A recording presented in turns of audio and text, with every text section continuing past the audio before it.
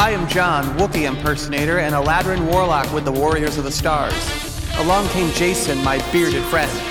Fabulous secret ideas were revealed to me the day he came to my house and said, I want to make a podcast! Only two others share this secret. Eric of the Loch Ness and Jacob. Together we started talking about toys, comics, games, and movies on the Super Awesome Geek Show! Hi, this is Ashley Eckstein, voice of Ahsoka Tano, and thank you for listening to the Super Awesome Geek Show. Nice. All right, guys, so we're 2 years old. How does that make you feel? Since I'm new, it makes me feel awesome for you, and then the rest of Yeah, yes. you and Jason grew 2 years in like half the time that the rest of us did. I know, isn't that amazing? Instant grow. I tell you, it went like a blink of an eye. It was amazing. Yeah. Rob, what have you've been about a year and a half, right? Yeah, thereabouts. Right? I can't believe it's been that long. It's kind of mind blowing, actually. Right. It doesn't seem like it's been that long.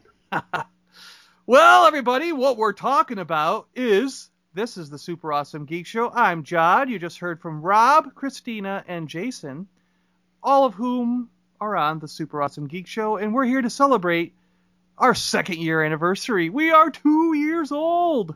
Yay! Did you make a cake? Is there a party? Is there like punch or alcohol or I don't know? What do you have at balloons? Well, at 2 years old, I think you go to prison if you give it alcohol. Yeah, we can't give a 2-year-old alcohol. What are you talking about? It's terrible.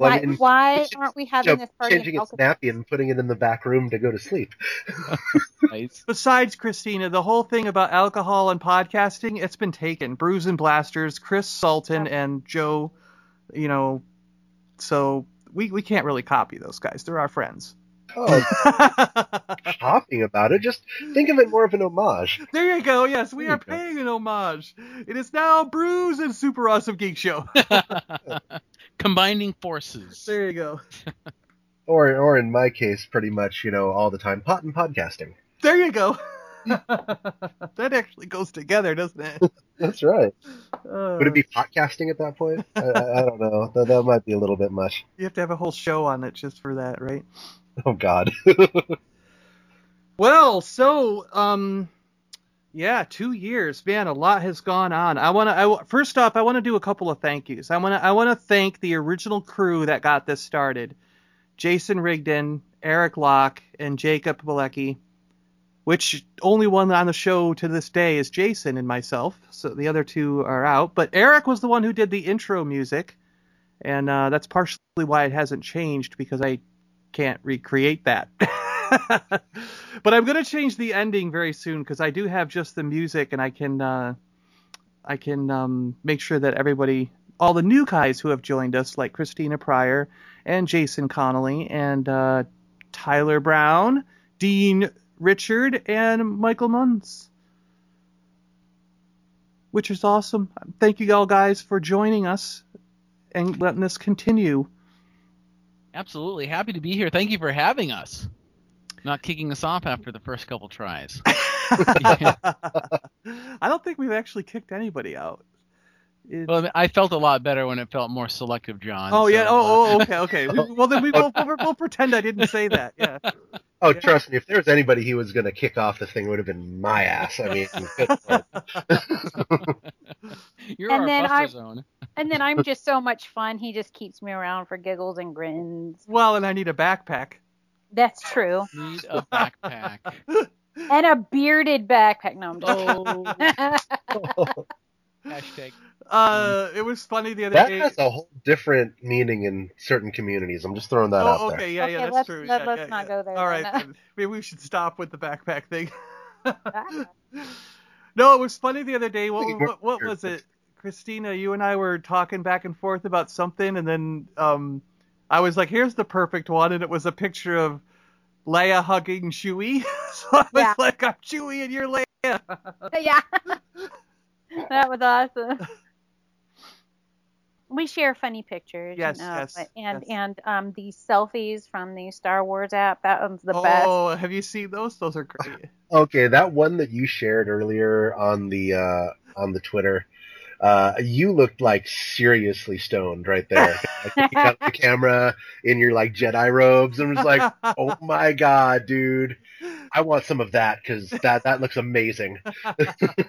I liked the carbonite ones. He did really good in the carbonite. Mine was bad.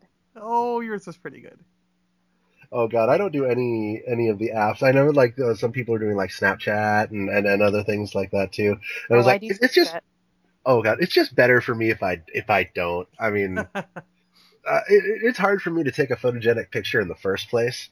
I'm much better behind the camera than I tend to be in front of it.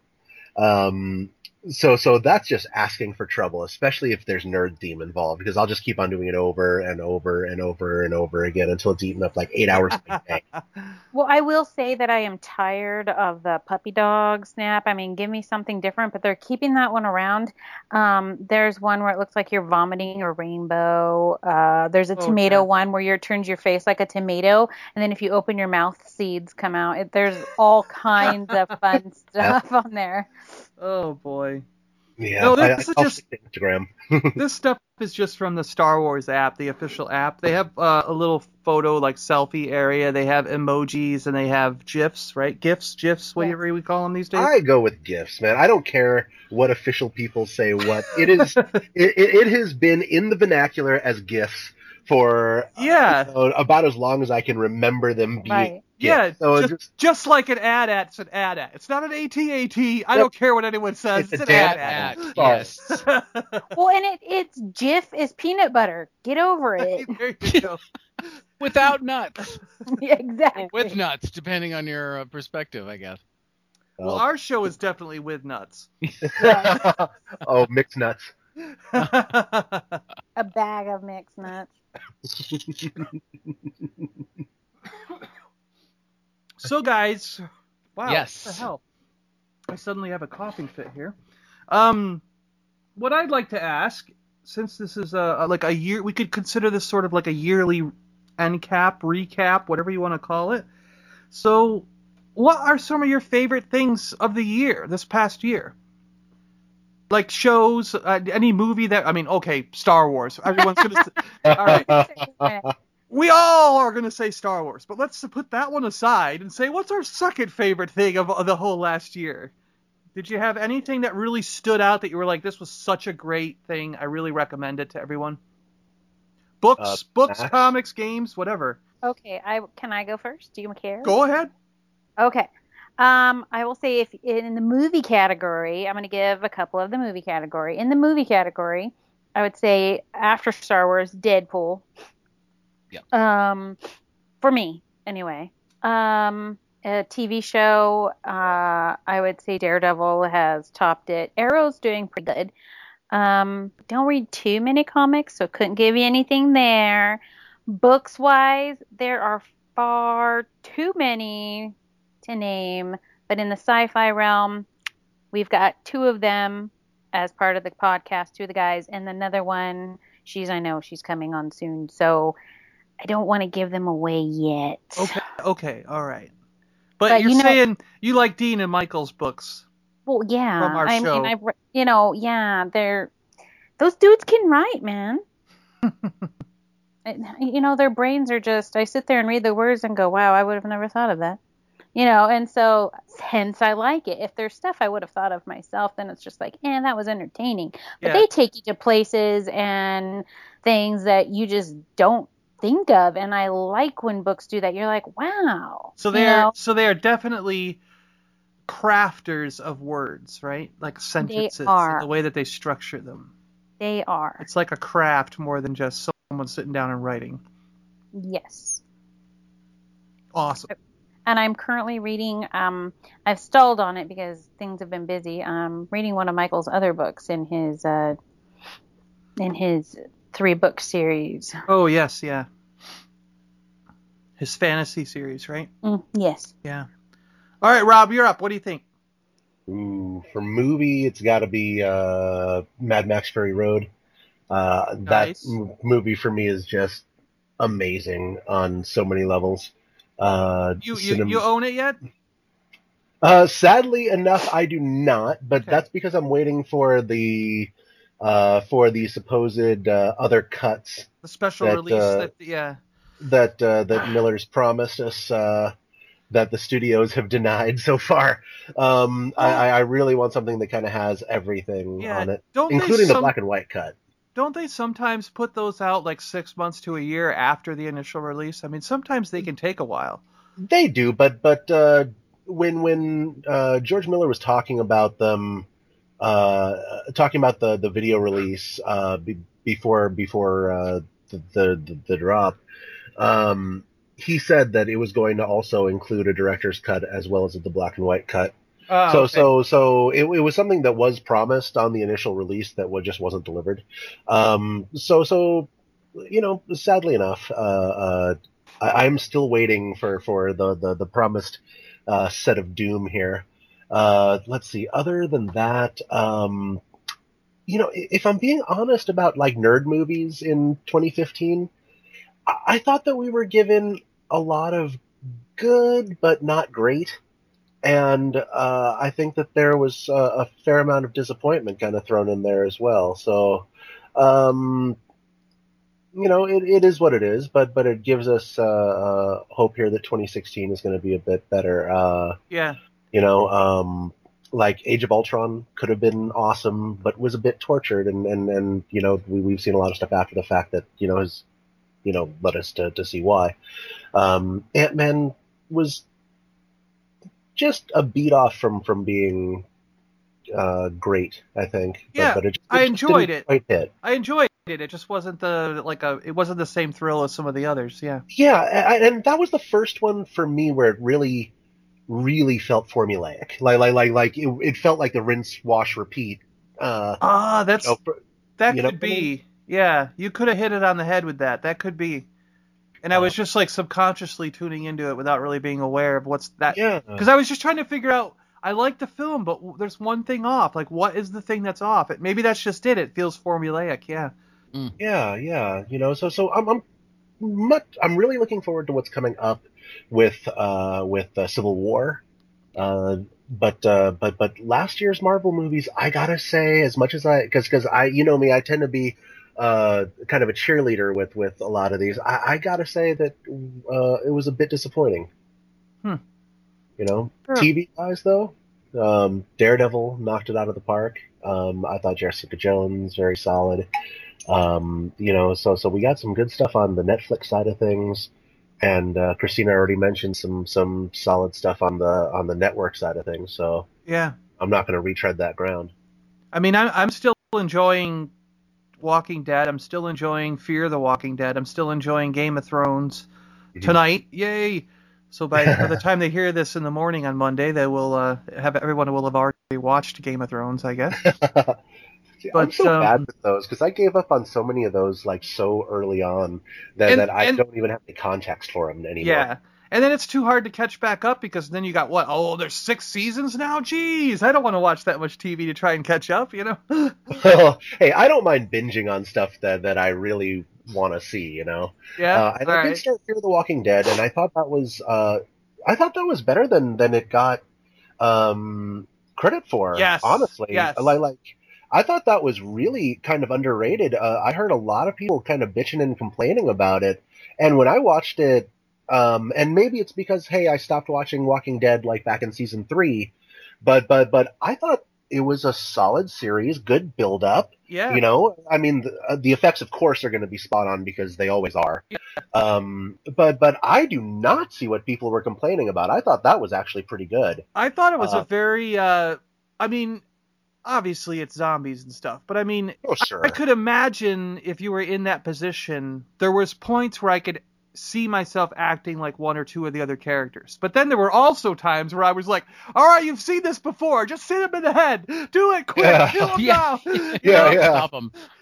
I'm like, in my world, after one person turns into a zombie, that I'm like, wait a minute, what's going on here? I don't believe you're a zombie because that just seems ludicrous. So something must be wrong with you. You're sick. But then as soon as I see you start trying to bite me and attacking me and the only way to stop you is to bash you in the head, that's when my brain goes, okay, zombies are real. And then everyone else who comes at me, I'm just bashing them in the head. I'm like, I'm not waiting to see Earl. Are you okay? Again. Yeah. I would be like, after one, no, I figured out what's going on. I'm hitting everybody in the head now. Well, it's like George Clooney in friggin' From Dusk Till Dawn, It's just like, yeah, obviously we know that there are no such thing as vampires. These things are clearly vampires. Can we all agree that what we are dealing with is vampires? It's just like that common sense kind of approach to it, right?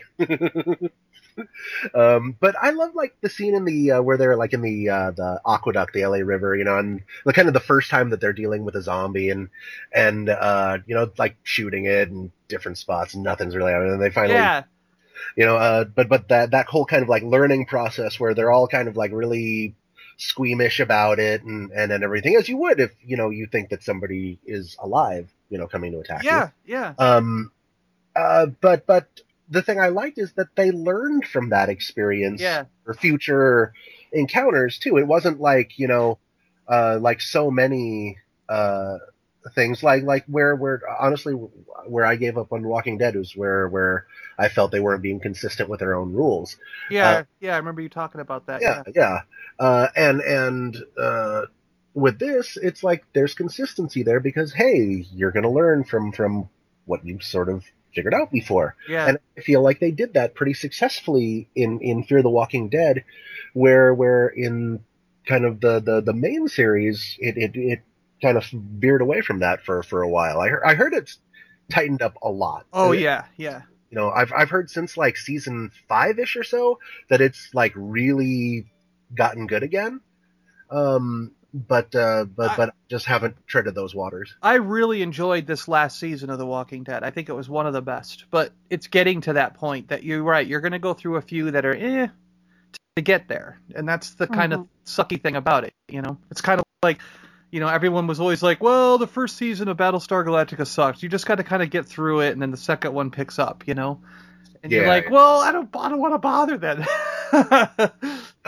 I get that though, but it was the same way with Supernatural for me. The first season I tried to watch probably 3 times before I finally plowed through it and got into the rest of the show and it found out it was actually fun. That's how it was with Doctor Who. I couldn't get past of the newer stuff. I couldn't get past that first Doctor. You didn't like Eccleston. I remember you telling me about that. I'm sorry. I know so many people. I mean, I like him as an actor. I just didn't like his Doctor Who, I guess, Mm-hmm. So it's funny. I'm watching him. I'm actually rewatching that now, which is kind of, well, not right now, but over the last couple days, I've been rewatching some of those early Eccleston ones because it's been a while. Yeah. And well, I thought maybe I should go back and revisit them because I really got into all the other Doctors after that and have really enjoyed them all. And I'm like, maybe now that I know more of the Doctor Who lore and how this whole thing is going, I could revisit season 1 with Eccleston and appreciate it more, maybe understand where he's coming from more when he was developing that character in his own way, Or maybe you're going to think he's a giant douche and just going to like him. Who knows? Yeah, but I mean, the point is I was thinking of revisiting it, It's worth looking back on at least, So, Rob, I want to do one more question with you before we run on to Jason. Yes, sir. Your pick of comics. What do you think? So, a couple good series that came out this last year, or just continued that were just really great. Tokyo Ghost. Oh man, yeah. Sean Murphy, because damn, just damn. There's a few staples kind of that I've been picking up for a bit. Wiccan and the Divine. I'm just a big fan of. I just picked the first two graphic novels up. I got to read those. Yeah. Oh, it's so good. It is so good. That's Kieran Gillen, right? Yeah. And the crew. I mean, those guys all together are just doing a fantastic job. Oh, it's an incredible book. If you haven't read it yet, it's really, really cool. It's a murder mystery in context here, and that context is that a group of 12 gods resurrect every 90 years to grace mankind with their presence. And one of the gods is the murder victim. Which is the first of its kind. Let's see, another series, Lady Killer, which is utterly phenomenal. What, Jolene? What's her name? Jolene? It's Starts with a J, right? Come on. Oh crap! Is it why is this escaping my brain right now? Joelle? Joelle Jones. Joan. Yes, there we go. Yes. Jesus. We'll put it between the two of us. We'll put it together. Yes. And the sad thing is that I have the trade within 5 feet of me right now. I'm just not sure exactly where within 5 feet of me. But that is an amazing series with just a ton of style. Yeah. And real unique. Oh yeah. I can't remember ever having a story coming from that angle before. No. Nothing like it, really. It's true. It's really interesting because especially in this day and age where we're exploring characters having agency, especially people of color, women, so on in different media. It's kind of interesting to look at an era like the 50s in which this is set. Yeah. With a female character who has a tremendous amount of agency, yet has to pretend that she doesn't in order to fit in with, in her daily life. Basically, the main character is an assassin for hire, and so during the day, but she's a housewife. Yeah, that's the amazing thing. She juggles all. Yeah. So she murders by day and cooks, cleans, and maintains the home. When her husband gets home, which is hilarious. It's an amazing dichotomy, and it's really just interestingly explored. And the housekeeping really helps because sometimes there's a lot of blood left in the kitchen and she just has to clean that up. Oh, yeah. I got it. Like the first big fight scene really reminds me of the fight in Kill Bill between the bride and it was Vivica Fox. Okay. Yes. It has that same kind of dynamic energy. Yeah. First time I've seen that, really, well and truly captured in a comic sequence, and like it is fantastic. Yeah. Hey, there's 3 right there. And yeah, and we did have her on for a quick spot. You remember that? I got her 2 years ago at Emerald City. Yeah. And we gave away a signed #1. Which someone out there is real happy now because yeah. Well, especially that the #1 was really short printed too. Yeah. So it was a hard one to find. Only a few weeks after that comic came out, it was tough to find. Oh yeah. It was gone very quickly. One more to throw out there that's just really phenomenal. Sorry. Descender. By Jeff Lemire and Dustin Nguyen. I haven't read that one yet. Oh, it's really, really great. What company's put it out? It's an Image book as well. Okay, yep. There are so many books that are being put out by Image that are great. By Image, yeah. Lady Killer is being put out by Dark Horse. That's a Dark Horse. I want to throw that out there. Yeah. But see, Dark Horse and Boom have also been putting out some really good artist creative, what do you say, creator-owned kind of, Oh, yeah. Like, Boom put out Daymen. Yeah. I don't know if it was last year. I think it was the year before, tail end of the year before is when it's at least started. Well, technically it continued into 2015, about the mortal servants of vampires. And the politics and other things that they have to deal with during the day while vampires are asleep. And that was Matt Gagnon and Brian Stelfreeze kind of coming back into comics after a long time away. Yeah. And he's actually now the artist on Black Panther. The new one that comes. Did it just drop or is it coming? Oh yeah, it dropped. Right. A couple weeks ago. Immediately sold out. Written by Ta-Nehisi Coates and the artwork by Brian Stelfreeze, and another book that I just absolutely cannot say enough good things about. It is really, really fantastic so far. I have to it's one issue in, so admittedly take that with a little bit of a grain of salt, I suppose. Yeah. But it's setting some really great groundwork, and I'm really, really looking forward to seeing what comes next. It's the first Oh, you'll probably appreciate this, John. It's the first Marvel book I've added to my pull list in probably 10 years. Wow. Yeah. Wow. Well, hey, let's go on to Jason here. Hey, here I am.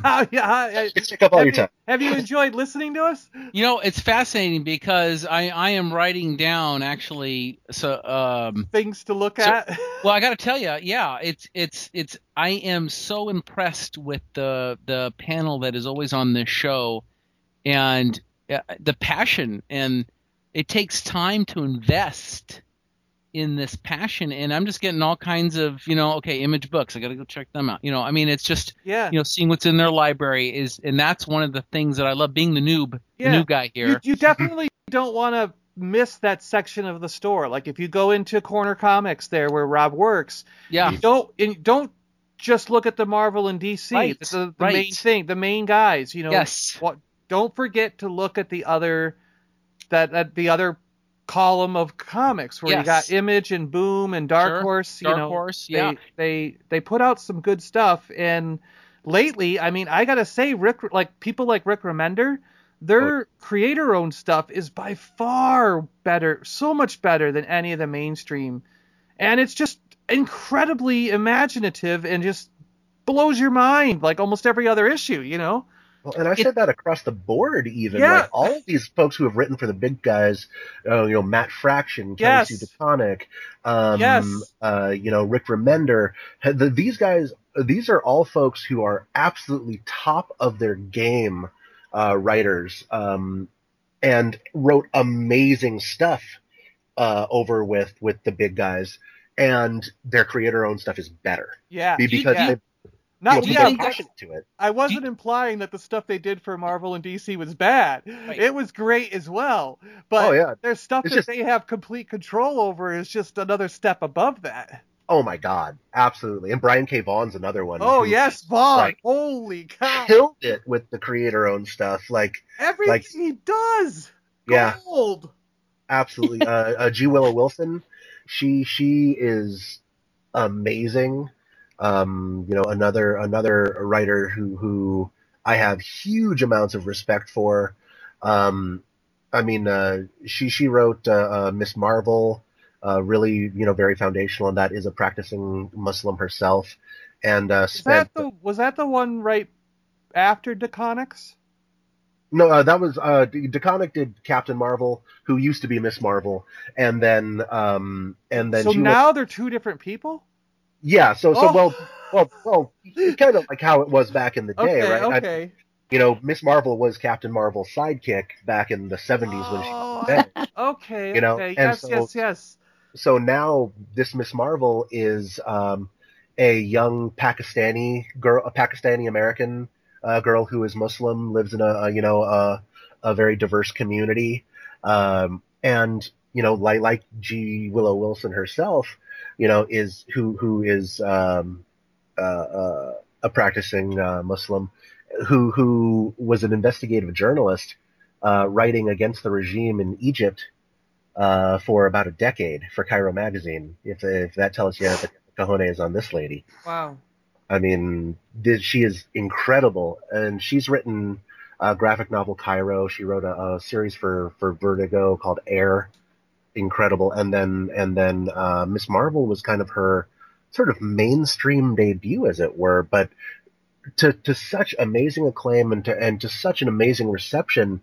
You're talking about not only about a hero for young girls, but a hero that where Muslim folks can go, hey, look, a hero who's like me. And where it's very respectful to culture and religion and whatnot, Totally. So there's a couple more for you, Jason. Oh, yeah, and that's exactly why I love this community. Is you can say one word and then boom, it blows up into this whole not only fascinating conversation, but also just all these kind of tips and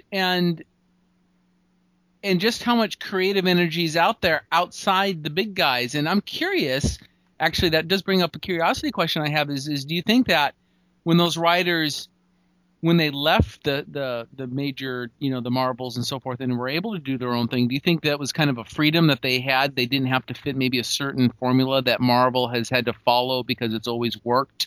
I'm not knocking Marvel. I'm just simply trying to articulate a question here, so I'm not trying to get bad emails to me. But do you think there's a certain, a liberation with respect to that, going, hey, I can break some rules because getting all these new creative stories out?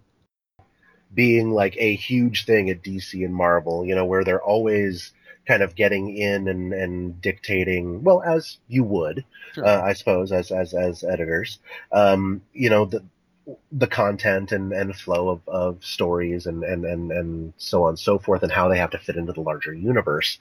I mean, those guys have to worry more about backlash and context within continuity, probably more than anything else, And so there are a lot of rules that they would have to follow in terms of what certain characters can and can't do, what characters are allowed to do within the universe. Like, for example, Marvel put down an edict several years ago where no character in the Marvel universe is allowed to be portrayed smoking.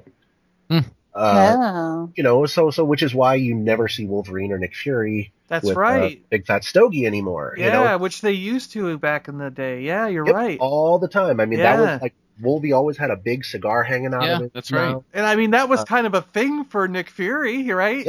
Yep. Yeah. For especially during the Howling Commandos, right? Exactly. And so for example, that's a behavior that was dictated through editorial, that was a wide sweeping one throughout the Marvel universe. Admittedly, only a few characters smoked, but it did certainly affect how they were allowed to be portrayed. And that's just tip of the iceberg. That's just one of the myriad of rules, I'm sure, that a creator is dictated to when they get a book. I mean, I've seen like the style guide for a book when an artist gets it, and exactly how they're allowed to portray a character and so on and so forth. And I imagine it's probably something fairly similar for a writer. Yeah, that's true. They probably couldn't do something like Tokyo Ghost's artwork in a Marvel comic. They just probably wouldn't let people draw Spider-Man that way. Mm-hmm. You know what I mean? Do you agree, or do you think it? I think it depends on the artist. We think of guys like, say, Sean Gordon Murphy does have a very stylized, kind of way of doing things, but I wouldn't say that it's any more so stylized than, say, like a guy like Todd McFarlane. He changed the whole industry with his artwork, though. Yeah, and changed the whole Spider-Man and how it was portrayed. I mean, he was the first guy to really do the big fat eyes, which is really carried on till the really pointy toes and the spaghetti webbing. The webbing, yes, yeah. That webbing stayed ever since. Yeah, totally. So I think it really depends. I think that. Honestly, I think Marvel would be very happy to get a guy like Sean Gordon Murphy on there just because he's Sean Gordon Murphy. But here's the cool thing is that you're getting him on Batman. So I'm not going to complain about that. Post Rebirth. Okay. So interesting. Okay. Well, yeah, then I guess you can. And I hope he uses that same real stylized look and that could be really interesting. Look up some of his previous little pieces that he's done on Batman, and I think you'll be pleasantly surprised. Speaking of Batman, man, someone came in the store, and I'm sitting there at the register, and they bring up the very first appearance of Jason Todd. Nice. And we had it in the regular bin for just half price. So he got the first appearance of Jason Todd for 75 cents or something? And he probably used a coupon. I don't think it was a coupon day, but he's like, man, first appearance of Jason Todd. I'm like, I know. I was watching as you walked up going, don't you freaking tell me that was just in the bin. God. Oh. So, don't be afraid to check out all the little random comics that are in the bins that have price books, because you just might find a gem for 75 cents. Yeah. It looked really nice too. So. Well, damn, wow. I'll stop down there at some point here. Search through the store and all the bins going, hey, what did I find? You never know what gems are going to be hidden. That's what keeps me coming back. Yeah. That's where Jason and I did we first meet at the store? That's exactly where we met. Yeah, right? Yeah. I was doing my usual half-price books walking tour, and second home. Yeah. And next thing you know, we're friends, and you're on the show. Yeah, and here we are. Yeah, it's amazing when you allow great things to happen, and boom. So let's go on to movies. What's your favorite pick? Do you have a pick for this? Yeah, I do have a favorite pick, and this is going to kind of ties into what we were talking about earlier. When the creatives kind of leave and kind of do their own thing. I'm very, very fascinated to see now that Disney has added these I'll call them newer properties, with the Marvel and with the Star Wars. For me, the surprise movie was Deadpool. Yeah. Hands down was absolutely. I wasn't expecting too much. I was rooting for Ryan Reynolds because I like him, but I got to tell you, I was kind of sitting back going, I just don't know. And that's an interesting one because that was wasn't the Deadpool? Isn't that Marvel Studios? Ergo owned by Disney themselves? No, it's over with the mutant properties with Fox, so that's why it's separate from everything else. Okay, because I was going to ask the question of going, wow, they kind of got away with some sense of humor that wouldn't necessarily be, considered Disney language. Oh, yeah. And that answers that question. Yeah, So I think, Rob, isn't it right that as long as they keep making movies, they have the rights? It's basically their choice when it's given up. Oh. Yeah, they have X number of years that they have to make a property. Yeah. If they don't make a film within a certain number of years, like say 3 years or something, that might not really be that, but if they don't do it every 3, I think it's 7. Is it 7? If I recall correctly. So they have a long time to let it rest if they need to. I think it's 18 within initial acquisition, and then it's 7 from a previous work that secured you those rights. So I think I could be completely off, but those are the numbers that are popping into my head. And so that's why, for example, Fox tried to do a last-minute Daredevil movie that kind of fell apart at the very end. Right before the rights reverted to Marvel, in order to try and secure those, and then they wound up failing. Yeah. It's been said by many people, particularly ones who've seen the movie, that the new Fantastic Four movie was another one of those, like, holy crap, we got to retain the rights, so let's make a movie real fast, kind of crap shows. But now that's going back anyways. They're gonna. Yeah. Well, they're gonna at least make a deal like similar to the Spider-Man deal where they share rights. Yeah, that's gonna be interesting. I think they are. I think they are. Yeah. Well, what about the theme park attractions too? Right. I'm assuming the same spirit of negotiations would need to happen, right? Because doesn't Universal have some Marvel rides? They already did negotiations prior, or either prior to or just after the acquisition, for them to keep like the Marvel Islands of Adventure and the other kind of Marvel themed parks going under, just the way that they were. Essentially, they're licensed out for theme parks. I was going to ask because, to my knowledge, I haven't seen any Marvel stuff at Disneyland. But, that could change. But I think their focus right now is on the whole Star Wars land. Star Wars land. Which it should be. There you go. 100% focus. Yeah, and that's right. Yeah. I keep meaning to mention that once most of those rides are up and going, I know they turn on one at a time, but once we get most of them on, which I think is next year, right? Field trip? There might be a field trip in the day. Yeah! Yay! And, so we'll swing by and pick you up on the way. We all got to shack out at Christina's house. What are you talking about? Yeah, that's right. We're not going to get like a cool suite right next to Disney and just kind of hang out on I would do that because oh man, screw that! I'm sleeping in the Matterhorn, like in the basketball court. Yeah, there you go, right under the rim. The Matterhorn is called what is it called? It's a Star Wars name now. Oh really? Yes. Huh? The Cantina? No. Jabba's Palace? Oh, not the Matterhorn. I'm sorry. I'm thinking of Space Mountain. Hyperspace Mountain. Space Mountain. Yeah. Oh, yeah. Sorry. Okay. No. Oh, I was like, I don't know. Like, No. I'm thinking wrong. you're mixing your mountains. Yeah, mixing my mountains. Oh man, so Deadpool was definitely the runaway hit for me. The so-so one, I would have to say would be the Ant-Man. Yeah. I had some hopes about. I do like that whole micro concept though. Yeah.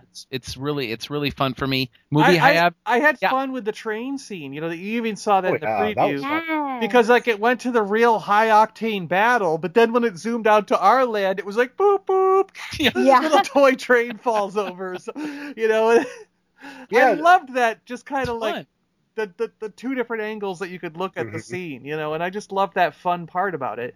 And I'm still hoping.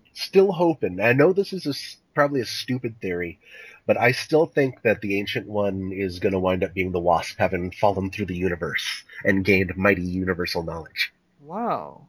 Interesting. The who? The Wasp from Ant-Man. Oh, yes. How she shrunk through the quantum realm and so on and so forth. Oh, there you go. And they're saying that magic is essentially accessing the quantum realm. Wow. So Yeah. So that was my thought about it, or my hope. That would be an interesting thing to do. And it would explain why the hell the Ancient One is a woman. Yeah, and why get rid of a character that's so important. Turning her into this makes her still important, and around. Yeah. And hearing you guys talk and your theories and stuff, I find it would be interesting if all of us got together and wrote a movie. I'm in. People's minds would be blown. They'd leave the theater confused. It would either be brilliant or a total shit show. Well, we'd have one brilliant actor. Jason's already an actor. So. Yes, there we go.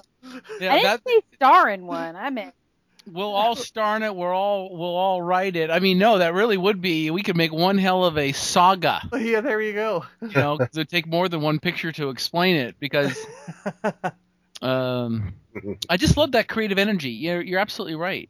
Yeah, you're absolutely right, Christina. I am most of the time. No, I'm just kidding. As long as I got those rules right, then I'm good, right? It's on the list someday. All right. Someday. First, there are other things to conquer. First, we're on the Geek Show. Then some of us who are nearby will be helping with conventions and we're doing our own, and then over time getting to know more and more celebrities and more people. And then next thing you know, we're movie producers and starring in them and working with Chris Pratt. There you go. Brilliant plan. He is I local. love that. You could run into him at the Half Price Books. Yeah. So Chris, if you're listening, we're all. You might as well just join us now because it's going that way. Exactly. Hey, exactly right. Hey, could I give my pick of the list of? Oh yes. So, Jason, is there any other favorites or things you want to bring up from the last year, and then we'll go into our couple of interviews here. Absolutely. I'm just going to go ahead and say two things that I have not seen. Don't shun me too much. I have not seen Game of Thrones, any of them yet. Me neither. And I have not seen, I just can't do it. I will see it in the cinema at some point. I know it because I got to see it on the screen. But Batman versus Superman, I don't know why. I just can't get my hand to pull out money to pay for it. I don't know why. I'm having a block. I haven't seen it yet either. So maybe we need to kind of support each other in that and just kind of just go do it. I don't feel like we're doing our community justice if we haven't seen. Jason, I'll go with you guys. I'll contact you somewhere this week and we'll work it out and we'll figure out. All right. Okay. All right. Well, who's paying for me to get there? Come on now. We'll drive down to see you. It's a road trip. Or you can meet me in LA because I'm actually in Orange County by Disneyland. You can meet in LA and we'll just go to Hollywood. Just kidding. I wish. I can't get out of work right now. No. I know. We can get harassed by folks in terrible costumes in front of Grauman's Chinese Theater. I'm going to tell you, that place is... Oh, I was there with some friends a couple of years ago, and we're just walking around, and my eyes are like bulging out of my head because I live in Orange County where, the yuppies and the average people live, and then you've got the real creative souls walking around Hollywood, and I'm being nice when I say creative souls. You're just a little bit scared at times, and sometimes you're just in awe, but then you see a famous person go, oh, crap, Keeps you on your toes. Yes. Yeah, shoot. I didn't even recognize the last famous person that I saw right away. I feel like completely embarrassed about it, too. Who was it? Oh, so I was at con, and it was day one, and Robbie Amell stopped by my table.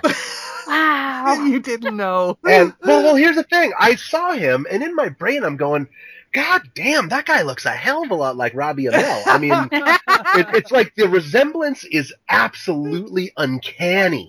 But I'm not going to bring it up because he probably uses it all the time. Well, I figured, and I figured, maybe it's some kind of cosplayer going as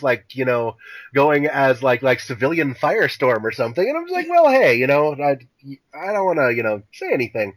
And seriously, it was maybe 2 hours later.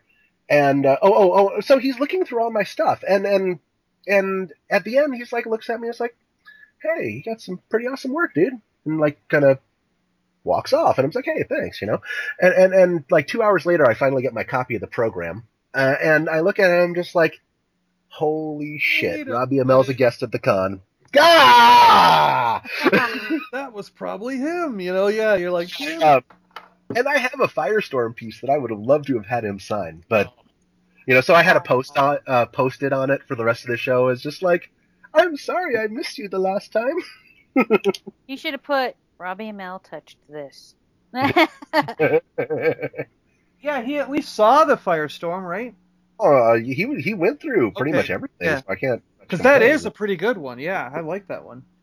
Okay, sir. I'm glad, speaking of Emerald City Comicon, I am so glad and happy for you, Rob. Rob did fantastic at the show. I think he was saying, it was one of your best shows, right? Oh, it was definitely my best show by... And, dude, guys, people were going nuts for his watercolors. I gotta tell you, that like the Darth, the Kylo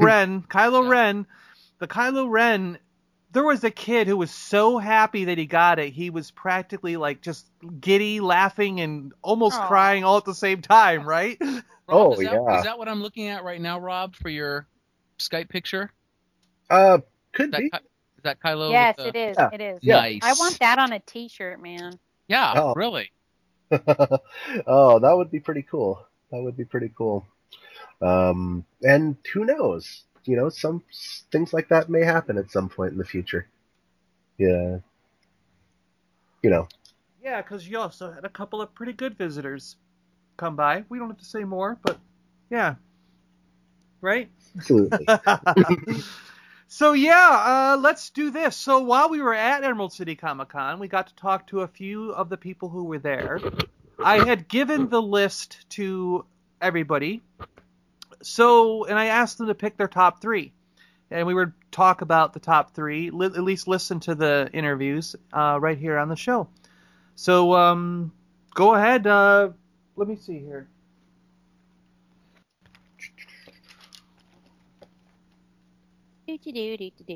Pause music. Yeah, there's a pen somewhere around here. I know it. All right. So Michael wrote, and Michael said that he wanted to hear Gail SImone, who is a fantastic writer, Wonder Woman.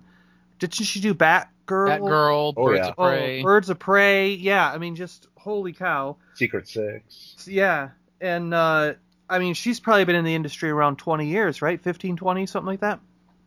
Thereabouts nowadays. Right. That's wow. Is it it's really hard to believe, long? But yeah, right. Whoa. And then. Whoa. Sorry, I'm still tripping out. Yeah, right. And then he chose Ashley Eckstein. Me too. Yeah, me too. Well, maybe she's going to be listened to then. Plays Ahsoka Tano both on Clone Wars and now in Star Wars Rebels. Well, yes. And I love the lead out or the plug she did for the show. Yes, there you go. That was awesome. Good for you for thinking of that. That was great. So, and then he said he wanted to see Tyler's Goof. Me too. Me too. So, All right, so Yeah, I didn't goofing off. conspire with Mike at all on this one, though. okay, so Christina, give me your top 3 then. Just so I make. Well, Ashley, Tyler, and hold on, let me go look at the list real fast. I had the other one because I think I just went, huh? Robbie Amell.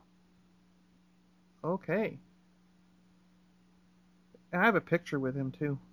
I'm curious about this whole almost burned the mic here. You're with Robbie Amell? Yeah, actually. And let's see. Jason, we got yours, right? No, I got the Ashley, Gail, and Tyler. Okay. Yep. Okay. Well, let's do that. Too bad Tyler's not here. I know, right? It's like I guess we'll so just. there were 3, right? So We'll just do this. We'll just play Gail SImone, Ashley Eckstein, Tyler, and Robbie Amell. Is that cool? Yeah. I mean, what did you have, Rob? I was going to go with another vote for Gail, so that's easy. Yeah. And I was going to actually throw one in for Nolan North. I'm really kind of curious to see what he says about Uncharted. Well, and I'm curious to hear what he just sounds like. Actually, you know what? His is really quick, so we could probably fit it in. All right. So here we go. Let me know if this works for you guys. I certainly hope it does.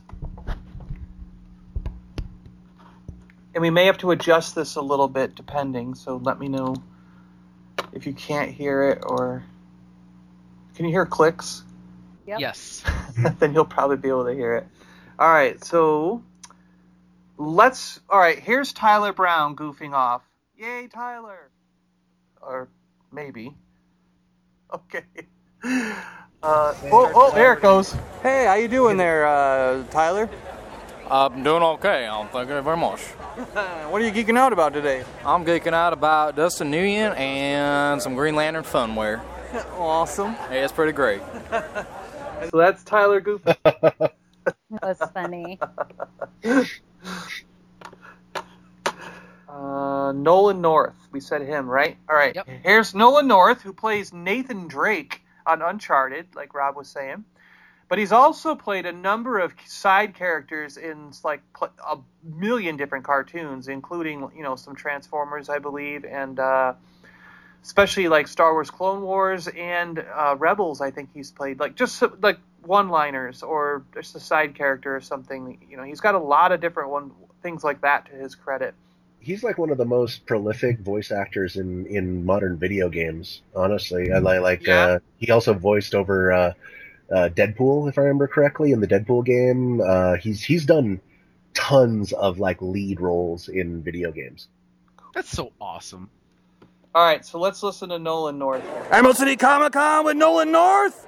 You might know him from a bunch of Clone Wars acting, and he does Nathan Drake on Uncharted. Say hi to everybody, please. How you doing, everybody? What's going on? How's everybody enjoying the con here in Seattle?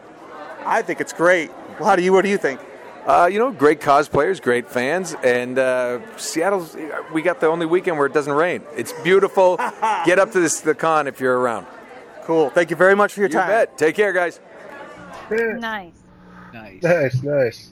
So then, it sounded like somebody was sparking one like in the back of the interview. There probably was. There was a lot of places where, were clouds, I think. But he had to go real quick somewhere. Yeah. And so I just basically walked with him behind the curtain as him and his handler were kind of going out, because he really had to get somewhere pretty quick. But that was cool, though, right? You know what I mean? Yeah. To take the time and I don't know. That just says a lot about his character. He was basically like, yeah, walk with me, Nice. And then when we got to the door, that he was going in, that was the end of the interview, So that's when I said, okay, well, thank you for your time, and then he said whatever he said there at the end and then walked to the door. So I mean, if I had one more second, the next question would have been, Nathan Drake, Uncharted, But, And then what? Hey. And then what do you geek out about? Oh, sure. But hey, you can only do so much when somebody's running somewhere. Yes, exactly. All right. He probably had to go to the bathroom and just wanted to be polite. Well, I was being polite. That's exactly where he was going. Oh.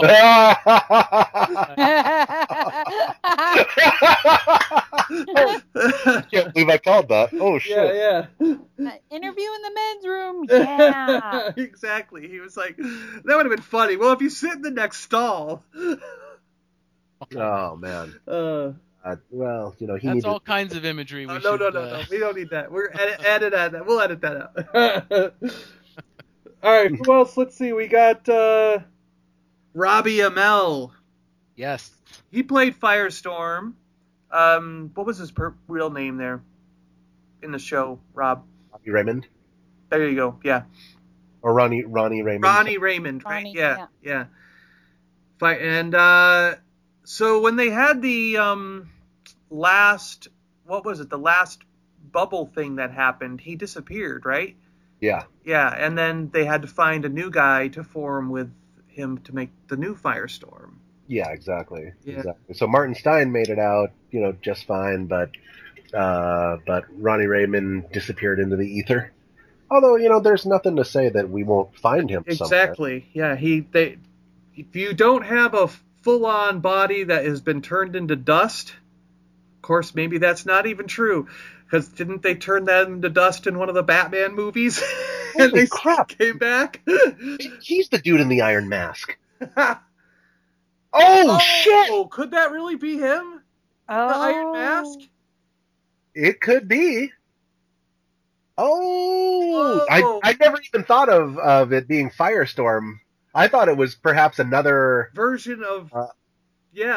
Of Zoom, of right? Hunter's Yeah, exactly. I thought it was another version of him.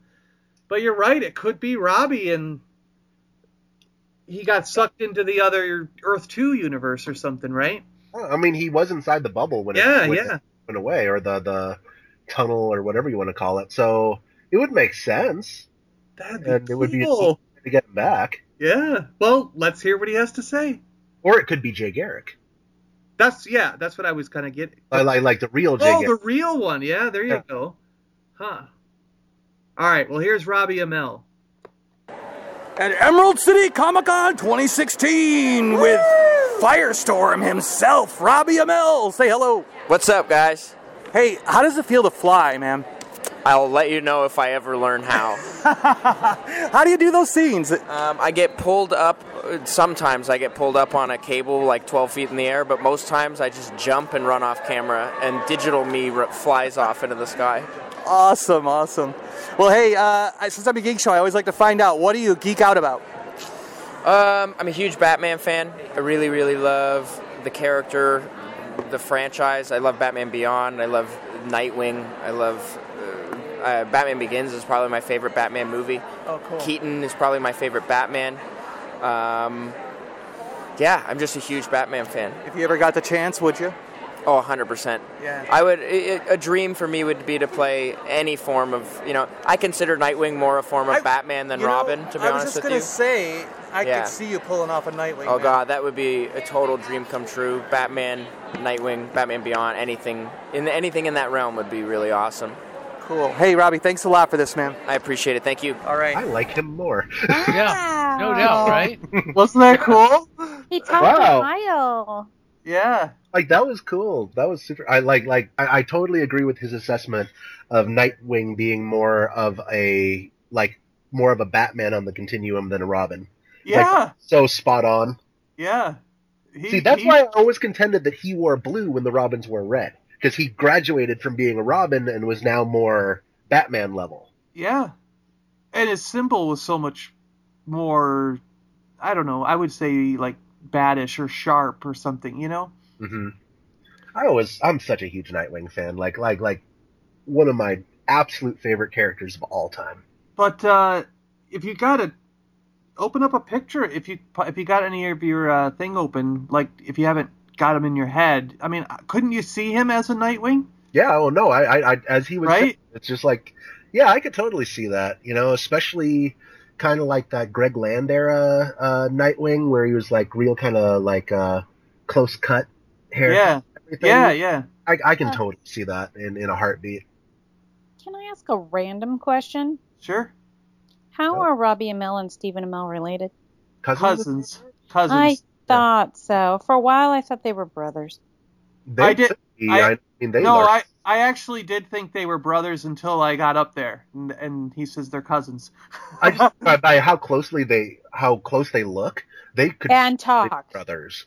You know, I mean, if you knew that they were, if you didn't know for a fact that they were cousins, it's like you could totally make that assumption and you wouldn't be an asshole for it. Yeah. Well, I mean, I did. It was right when I got up there that he said they were cousins. So, yeah. I wish you had Stephen Amell too. That would have been. Oh man, that would be cool. Jason would have been there in a heartbeat. He was so jealous because he didn't even realize Robbie Amell was there.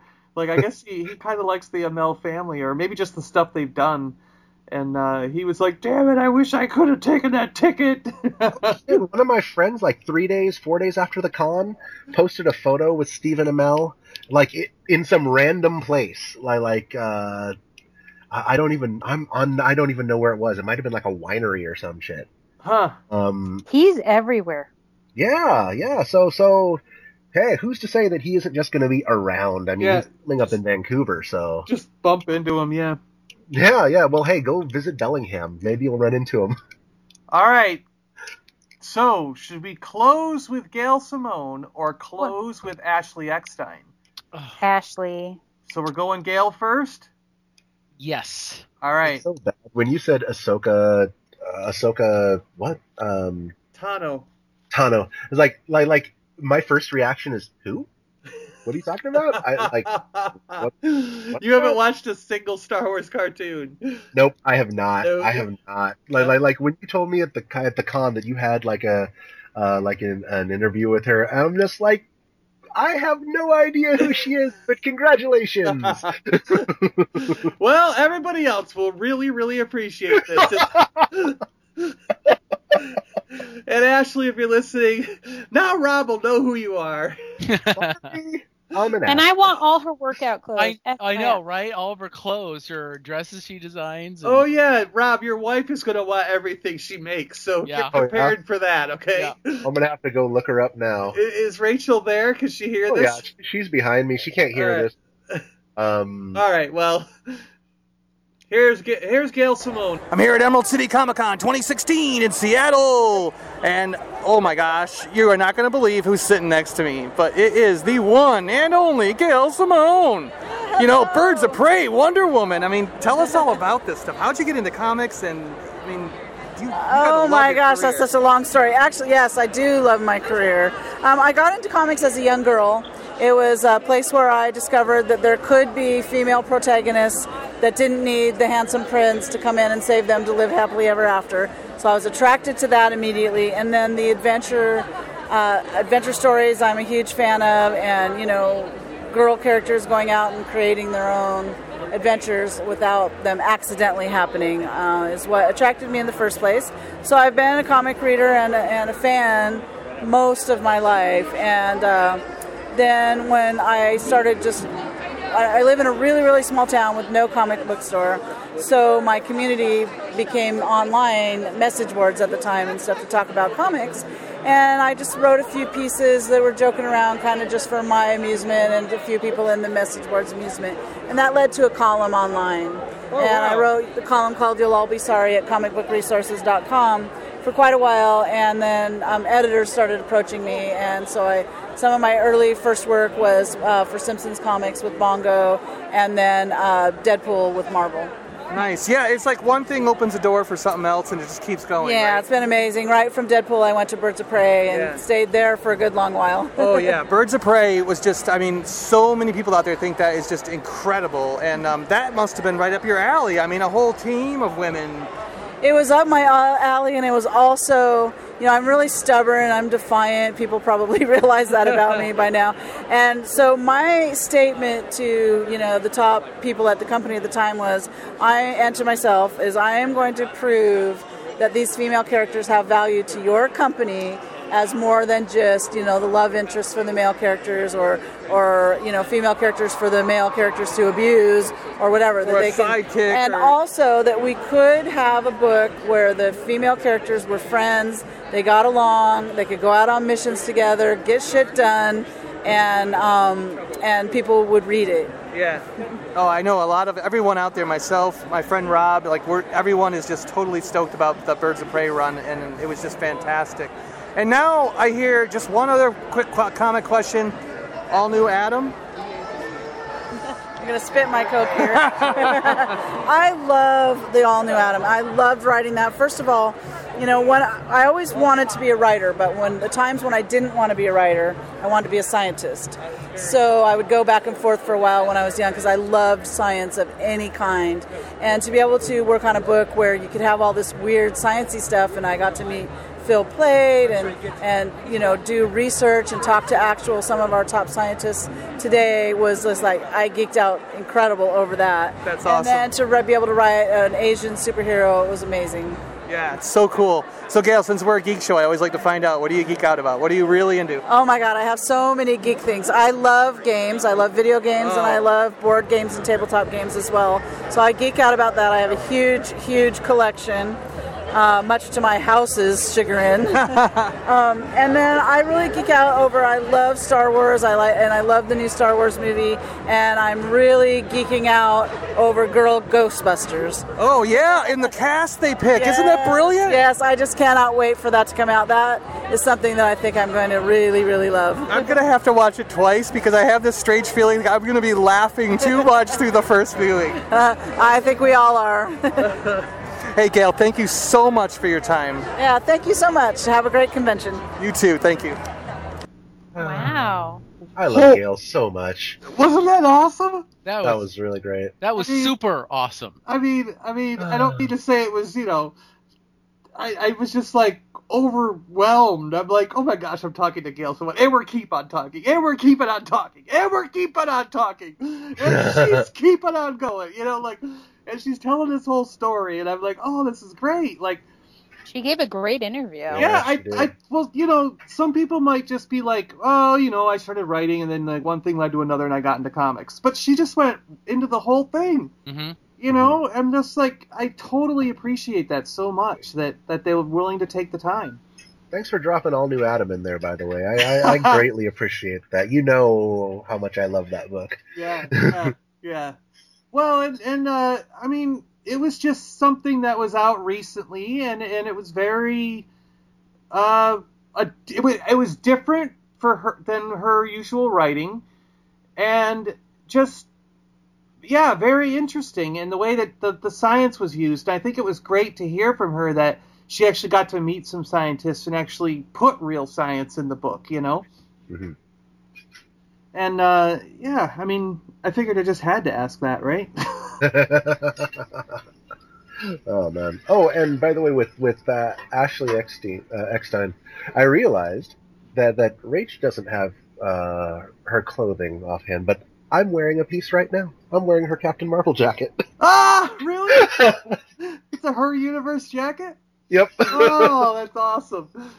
Because it was funny, like, I don't think it's on the interview, but I did ask Ashley, I said, there's like the shirt she was currently wearing. When I walked up, I was like, I want that, and she's like, well, the secret is that the one size up from the female size is the unisex size. Mm-hmm. Yeah. So she goes, on a lot of the clothing, if it's obviously for girls, she goes, so I don't think you can do that. But like the t-shirts and probably the jackets and things like that, if you just up the size, you'll end up, it's really unisex. Well, I'll tell you right now, I saw this jacket and I was going to make it work one way or another. Let me tell. Yeah. That's cool. And hey, and if you're a big guy like me, a 3X in women's will do you just fine. All right. Okay, so let's just get right to it then. Here's Ashley telling us about her clothing and more. Yeah. Here we go. I'm here at Emerald City Comicon 2016 in Seattle, and I am exceedingly super excited to talk to Ashley Eckstein, Ahsoka Tano herself. Say hello, and can you tell everybody how you got into this? Oh my goodness. Well, I'm so excited to be here at Emerald City Comicon. And obviously the season finale of Star Wars Rebels just aired. Oh man, so good. Yeah, it's been an exciting time to be here and to talk about Star Wars and talk about Ahsoka. Cool.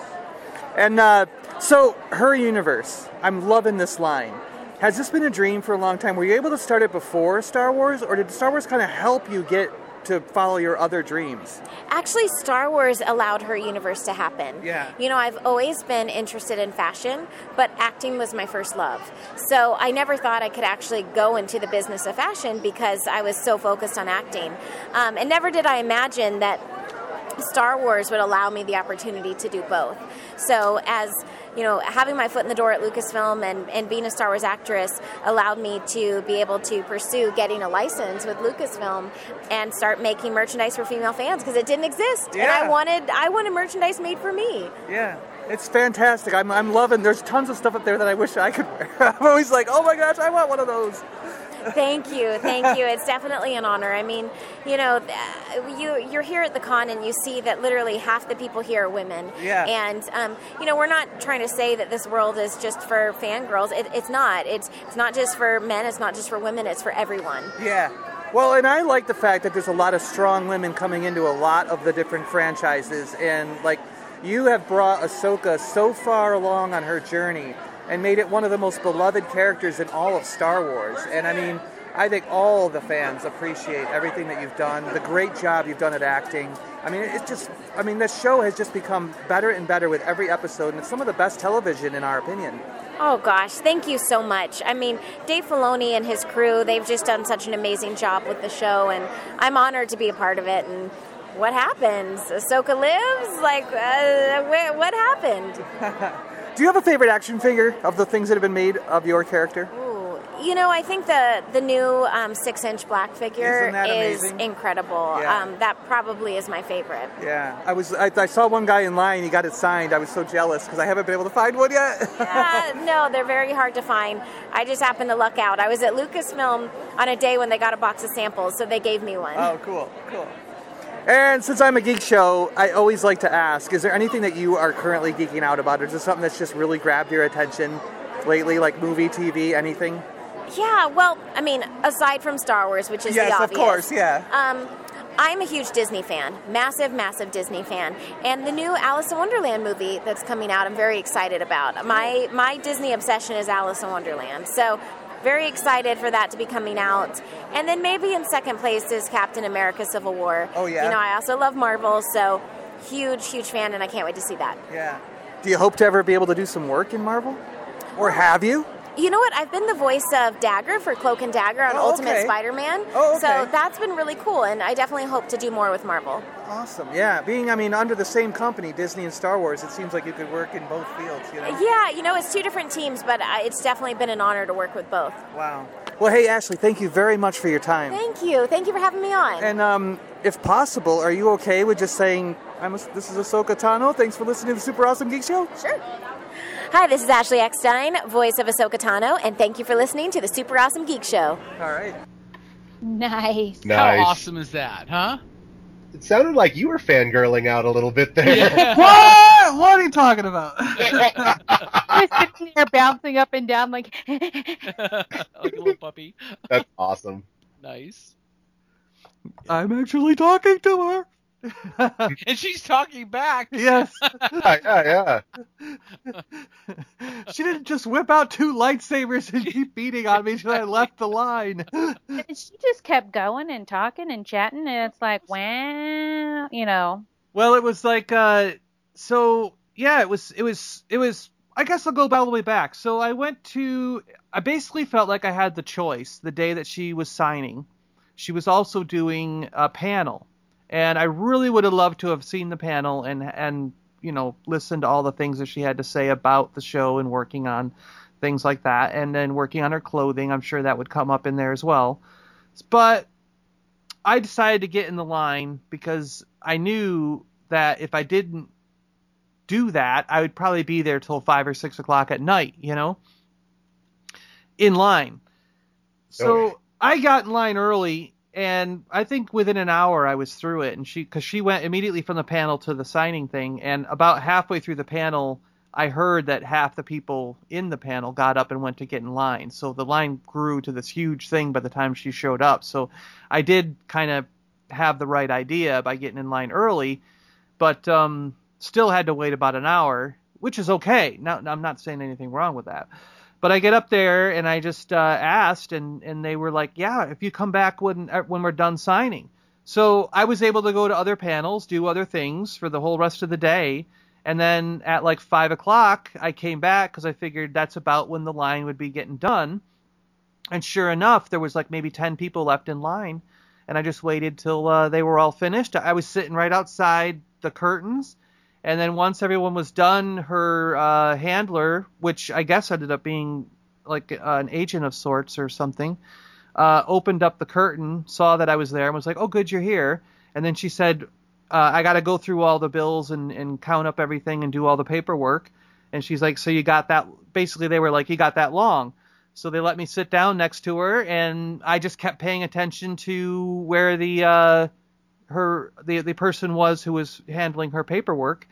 And when she was done and ready to go, I just quickly wrapped up the interview, That's very nice. So I had that. I just, went with what I could fit in that time, Nice. Afterwards, I kind of feel like I should have ran with the, is Ahsoka Tano alive? But I kind of, she talked about it a lot in line, and I heard about it, and I was kind of like, well, I kind of want to shy away from that and maybe talk to her about things that people might not bring up. Like, I think you did just what you needed to do. Favorite right. If I had action figures made of me, I'm sure I would have a favorite. So I was like, I'm curious. That was a great question. What do you like? Or do any of them suit you? Or are you kind of like weirded out by it? Because I could see someone being weirded out by it. You never know if you have the contact information. You can always see if somehow you can have her on again. Oh yeah, you never know. And that's the thing, when you do a good interview like that that's respectful of the person's time, there's a real decent chance that they would be interested in perhaps coming on again, Yeah. Sure. Yeah, and I've interviewed I had the privilege of interviewing reality stars as they came off a television show, so I had to deal with handlers and them telling you, you have 5 minutes. Or you have this much time. And so it's the questions you can ask on the spot in 5 minutes. And if you asked one question and they took up 5 minutes answering you were done. So, yeah. But it's really awesome to be able to just ask them one question, and they truly appreciate the time. And I think from their perspective, they appreciate you took the time to ask them a question and are able to talk to them. But in the same fact, they're under the gun of the person handling their.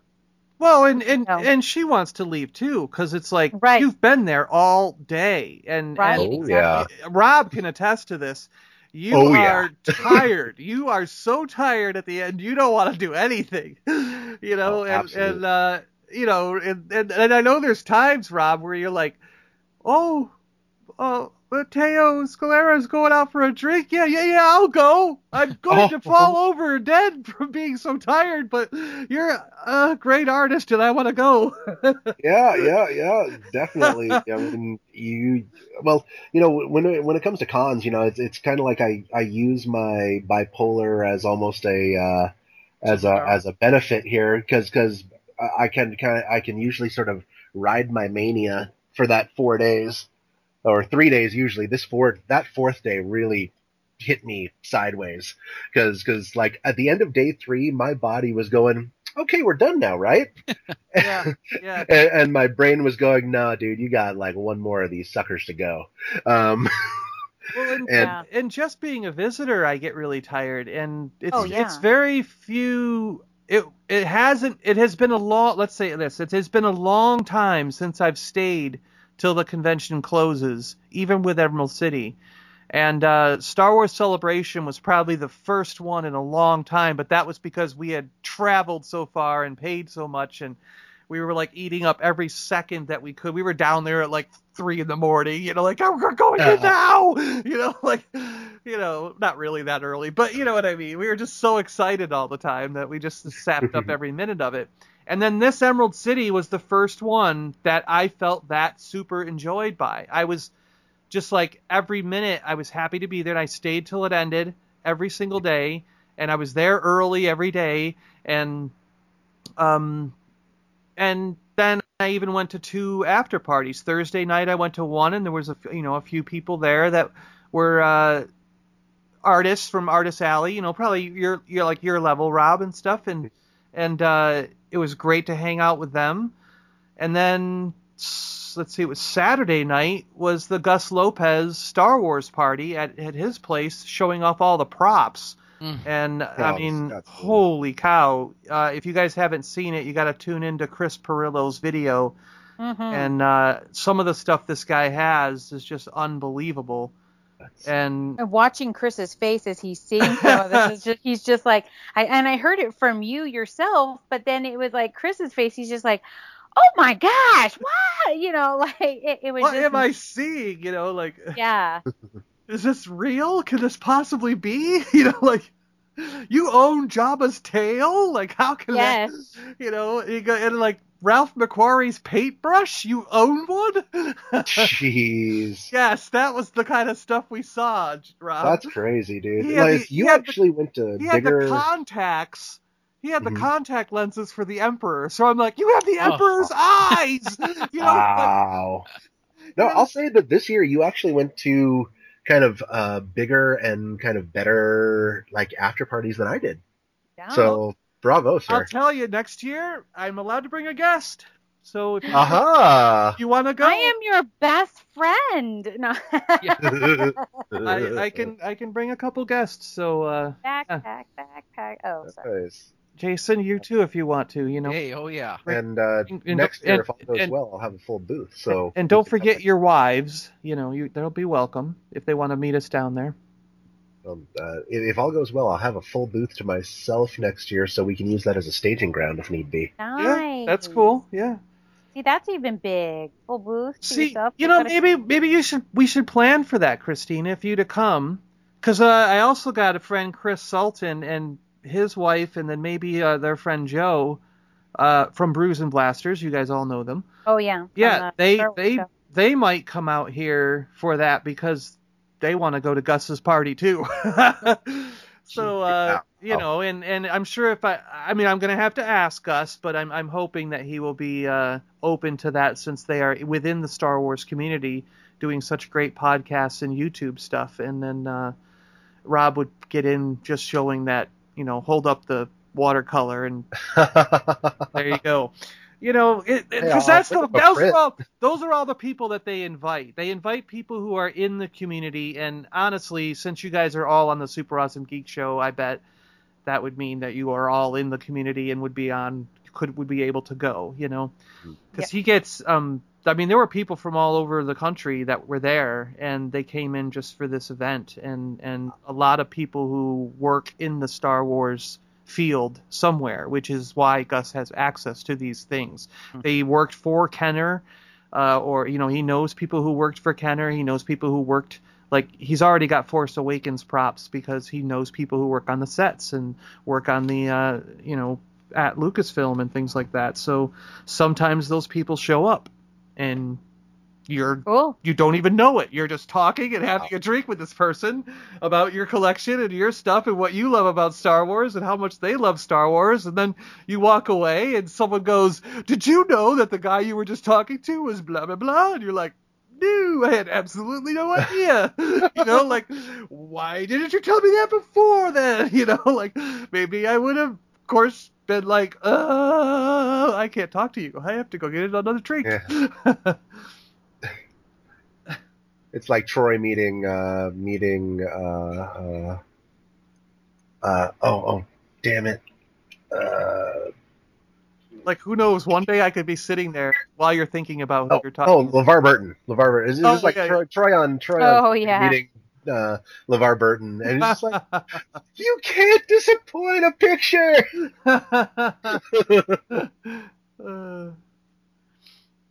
But I was going to say, wouldn't it be funny if I'm sitting there talking and then I all of a sudden go, and you really do look a lot like George Lucas. That's funny. And he's like, it's because I am George Lucas. Yeah. I've known Gus for 20 years. What are you talking about? Jeez. That's terrifying. But he had a lightsaber from just about everybody, even side characters. Like it was like lightsaber from the guy who was second from the left next to this guy in the Geonosian battle, And then you're like, the guy next to him in the Geonosian battle, the guy next to him in the Geonosian battle. Then it's like the Twi'lek next to him in the Geonosian battle. And then it's like Mace Windu, Obi-Wan Kenobi, Anakin Skywalker, the person on the other side of Anakin Skywalker. And then it's like Jango Fett's guns, and you're like, what the, how do you have all of them? Count Dooku's. It was like, Damn. That's cool. That sounds incredible. I mean, just to see that kind of history there, Yeah. It is a walk through history, yeah. Really is. And it's great to have people who preserve that stuff, because, you look at some of it and you go, why didn't that end up in the trash? It looks like just something you would use that one time and just throw it away. Mm-hmm. But people kept this stuff. It's almost like they knew, like, this is something different. This is something special. We should hang on to this, Because some of these things, there's only one in the world, Oh, for sure. And it's just kind of like, because they only needed one. They built one prop, and that was all they needed, one little mock-up or whatever I'm saying. Like, oh, here's the mock-up of the Millennium Falcon, what we think it might look like. They put their stamp of approval on it, and then they make a real model. Well, why didn't you throw away the paper one? Right, and you didn't need it anymore. You know what I mean? You were making the real models. You got the stamp of approval. Why keep it? Yeah. Right. And if you watch Chris's vlog, you'll see that he shows prototypes of figures that either were made or weren't made. Like, this was a prototype and they decided not to go with it, and it's just like the white or gray little piece, and it's like what could have been or was actually made. And that was interesting to see too in his vlog, because it was really cool. It's like, whoa, and I think in one part he said, this is a prototype for, and I forgot what it was, and I don't think it was something that was made, and I think he was like, bummer, I would have liked to have seen that. Yeah. Exactly. But I had that cool. But I do have a question for you. All right. So I'm gonna take the like microphone, so to speak, and be okay. So John, this is your second year. Reflect in 2 sentences or less what this podcast and all the people you've talked to and hosts, co-hosts that have come alongside you, what does it mean to you? There you go. Oh, wow. Okay. You can go more than 2 sentences. I'm just... Yeah. What it means is that I feel as though the community at large in the geek, that everyone's who's into this geek culture and the nerds, all of us together, have sort of helped me find who I truly am. Do you understand? Do you get that? Yeah. Uh-huh. Mm-hmm. Like, I finally feel like I'm doing what I was supposed to do. I don't know if that makes any sense, but it just feels right.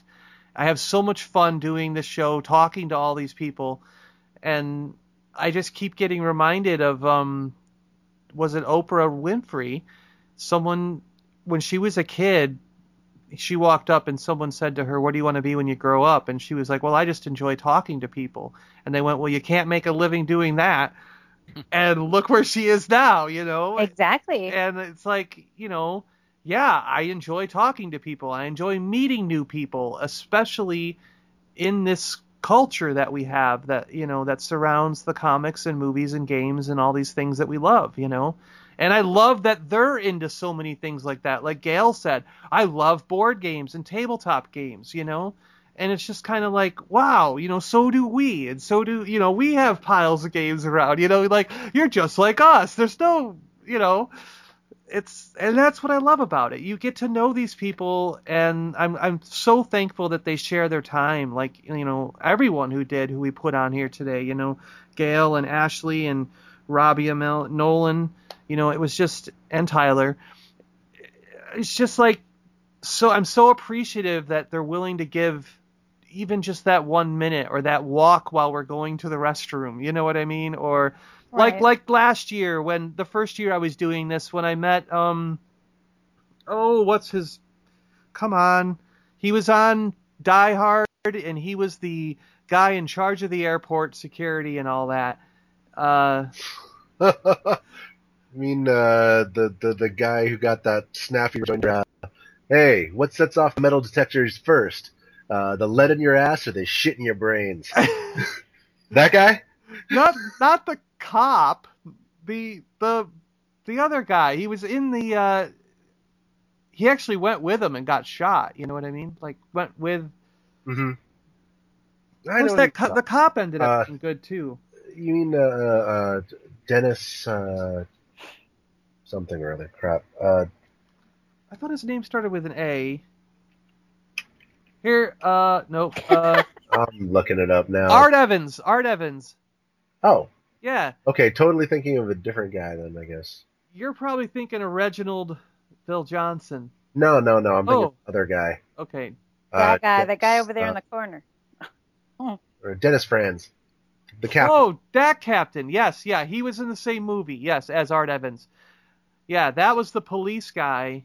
Dennis Franz was the police guy, Captain Carmine Lorenzo. But Leslie Barnes is who Art Evans played, who was, like, up in the control tower with them and everything. Oh, he's the one who went out to the... And he went out with them in the snow to the other place, but I think... Yeah, to the other tower to try and fix it. Yeah. I remember that. There you go. Well, he was like... I saw him by the elevators, and he's like, well, yeah, let's talk while I go get a sandwich, and he was so nice. I mean, a lot of people, I could just see, like, and I'm kind of like, oh, no, sir, I'll leave you to eat. I'm not going to bother you while you're eating. That's just weird, But he's like, no, he goes, you don't need to sit there and watch me eat. I'm saying just come with me while I go get the sandwich, So yeah. Got a That's quick cool. minute or two in while we were walking to the deli, I love the down the earth people like that. Yeah, no doubt.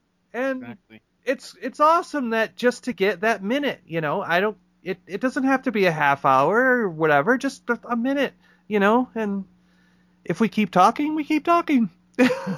So I'm very appreciative to all the guests and all the people we've had on, and I just want to say thanks, and thank you everybody for helping me figure out who I really am. And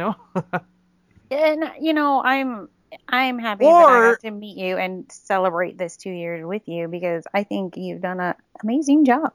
Or you could say maybe accepting who I am. There you go. Because there's probably a part of me that's always known I'm a big geek, and I've loved comics and games and Star Wars and all this stuff since I was a little kid. It never went away, There were times where I tried to put it away and keep it in the closet or just put it in, like, cabinets or something and not have much on display. But then why? Why have it if you're not going to have it out? So now it's everywhere, and it's like, this is who I am. Right. And... It's like wearing fancy clothes during the day, and people see you out and you're wearing like a nerd shirt or a Star Wars shirt or some fandom shirt. I didn't know you like that. You know what I mean? It's like, well, yeah, that's who I am. You just don't see me regular. So, you know what I mean? It's like taking off the fancy clothes and being like, this is who I am. Yeah, and just you get to be in it all the time. Yeah. Right. Exactly. And I can't say how much happier I am. Good. Since having that breakdown last September, it was like that we talked about in, what was it, episode 67? And am I really starting to remember all the episodes that we've talked about everything? And holy cow. Kind of scary impressive, dude. But, I guess that was kind of an eye-opener after coming out of that and realizing, I want to do this kind of stuff. I want to be the geek, and I want to put on shows and be there for everybody and get groups of people together. And, which, by the way, part of why I was just on time today was because I was at Chris Perillo's house, and he gave me the grand tour of his Darth Vader collection, which is the biggest.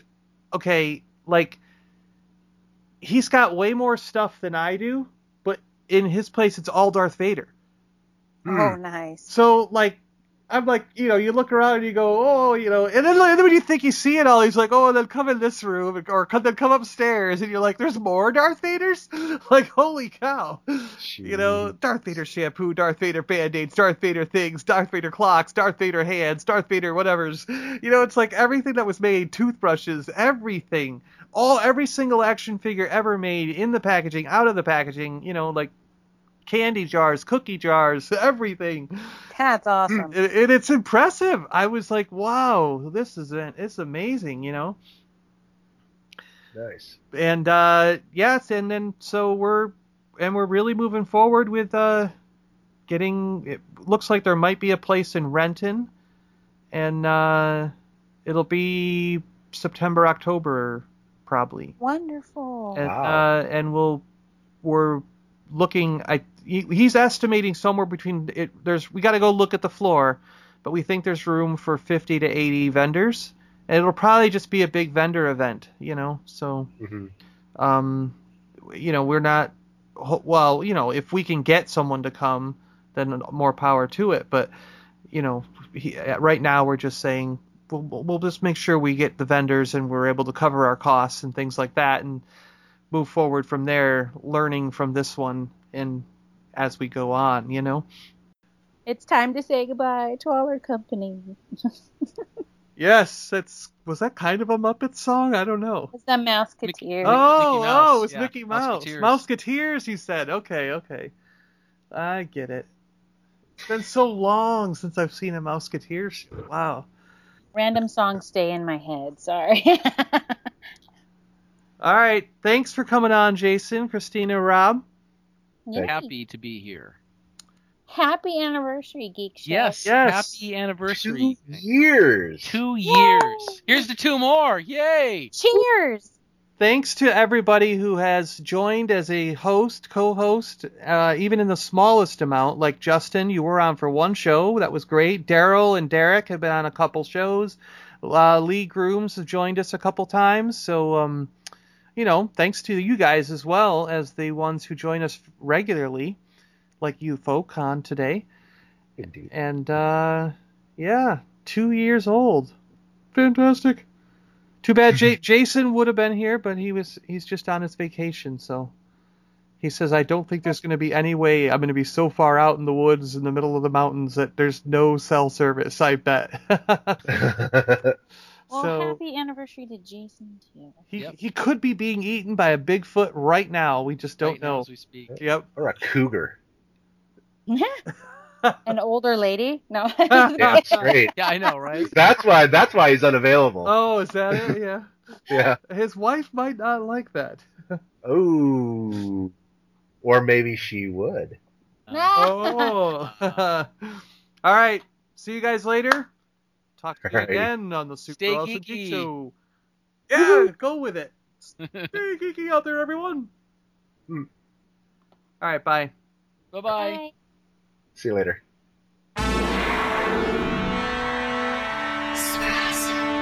You've been listening to the Super Awesome Geek Show with John Adams, Jason Rigdon, Eric Locke, Matt B, and Rob Clifford. The Super Awesome Geek Show is part of Kingdom of the Geeks. We put up new episodes every Friday. You can find us on iTunes and on the website at superawesomegeekshow.com. You can like us on Facebook at facebook.com/superawesomegeekshow. Follow us on Twitter at Awesome Geek Show. And if you'd like to help, you can support us on Patreon, patreon.com/superawesomegeekshow. Or make one of the purchases of our fine toys, art, and collectibles on the eBay store, stores.ebay.com/Kingdom of the Geeks. All your support does help, and we really, really appreciate it. If you'd like to be on the show, just contact us, superawesomegeekshow@gmail.com. Well, that about wraps it up. Thanks a lot for listening, and see you next Friday on the Super Awesome Geek Show!